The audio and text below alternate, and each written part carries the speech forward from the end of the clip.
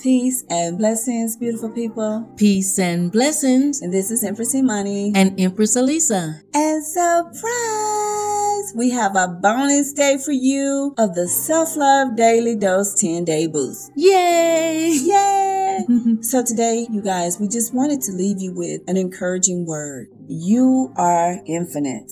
You are forever and ever. You are eternal. You are no limit. You are God. You are Goddess. You are mind, body, and spirit. Your mind and body are finite. Your spirit is eternal. When you leave your body, your spirit returns to source. You return to the Most High. Deep at your core, you are love. You are light. You are life. You are creation. You have the power within you as the full consciousness of the Most High.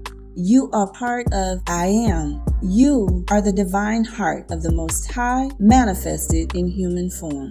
You are the strength to change your world and the world around you. Everything you are destined to be is already inside you. You are a divine, unique representation of the Creator's love, and you too can perform miracles. You too can move mountains. You are oneness. Be conscious of all of who you are. Release the ego. Release fear. Embrace unity. Embrace love. Trust love.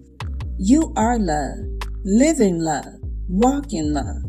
I honor the love within me. I honor the love within you.